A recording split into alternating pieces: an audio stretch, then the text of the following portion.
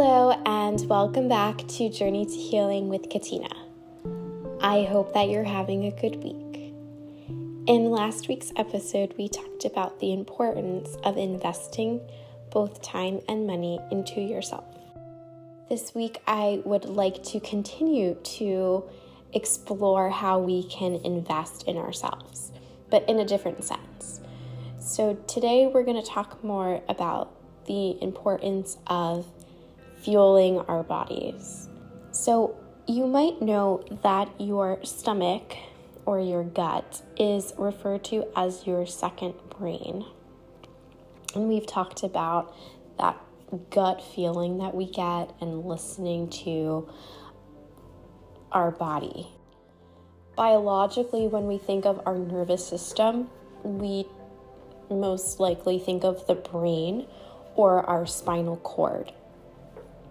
But there's a whole system that's connecting with our gut through nerves and neurons and neurotransmitters that are communicating with our entire digestive tract. So this is why you might often hear that our gut is our second brain, and where the phrase that gut feeling coins from. Not that we're actually thinking from our stomach, but we might have sensations and just this overall feeling that might guide us. So our gut is really vital to the communication that goes on in our entire nervous system. So knowing this biological piece, some might argue that the stomach is one of the most important things that you could take care of in your body because it's connecting to your nervous system, which then in turn has benefits to your brain and to your mental and physical well-being, because your brain is controlling everything. So let's talk about how we can fuel our stomach and our second brain so that we can have the best outlook on our physical health. And this goes back to the investing piece. I constantly say that you are the driver of your car. So let's pretend you are your car, your body, you are the vehicle. If you constantly are putting regular gas in a car that needs to have premium, your car isn't going to perform as well. It's not going to drive as fast and probably have some issues with it later on because it needed premium and you've been putting regular in it for years now.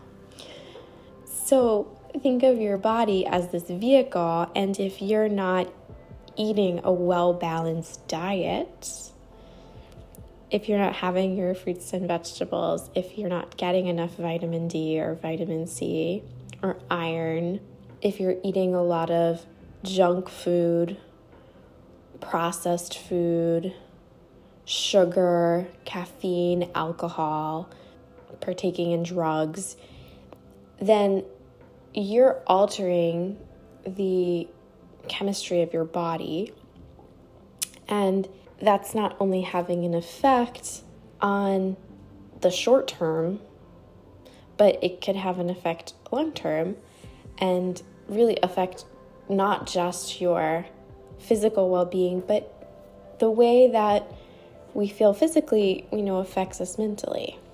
This weekend, I just want you to take a look at how you can better fuel yourself. Some days are going to be better than others. But ideally, we want to be putting good, wholesome food into our body. And the idea is that this is an investment in us, in our body, for the short term and the long term. Short term, you might feel good physically in that moment, but long term, you will be feeling better. You might be sleeping better. You might just have better thoughts. I know from personal experience that just eating cleaner and cutting out things that don't work for my body just have this great effect. And when I don't follow it, I feel the effect just as quickly too, the other way. In what ways can you fuel your body and put the investment in yourself? And then with that comes, how can you start to exercise? Once you fuel your body, you have to work off that fuel. You don't put gas in a car and never drive it. So what are ways within movement that can really help your body? So fueling your body with healthy foods, and then 2, incorporating some kind of movement. And it could be as simple as just walking, or maybe it's more complicated. But simple ways of incorporating daily movement into your body to fuel this connection with your mind, your body, and your spirit. When we talk about investing in ourselves, sometimes it's really hard to put away that time to do so. So maybe it's just the first hour of the day is dedicated to our yoga practice, or going for a walk, or strength training. Maybe we utilize our lunch break to do something, or before we head to dinner, we are able to squeeze in something. And if you evaluate the amount of time you spend doing other things that might be time wasters, you can sometimes find just even a little bit of time, whether it's 10 or 15 minutes, to optimize for the greater good of your body. So maybe it's on Sunday you meal prep, or there's one day a week that you are getting your healthy foods so that you can plan your week out so it's better.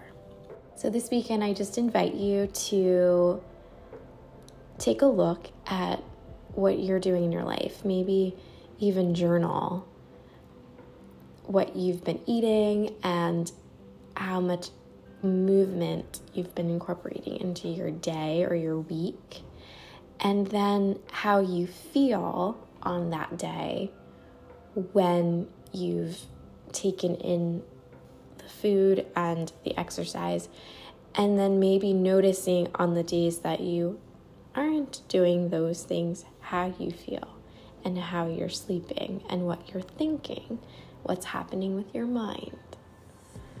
So as always, thank you for listening. I hope you have a wonderful day. Namaste.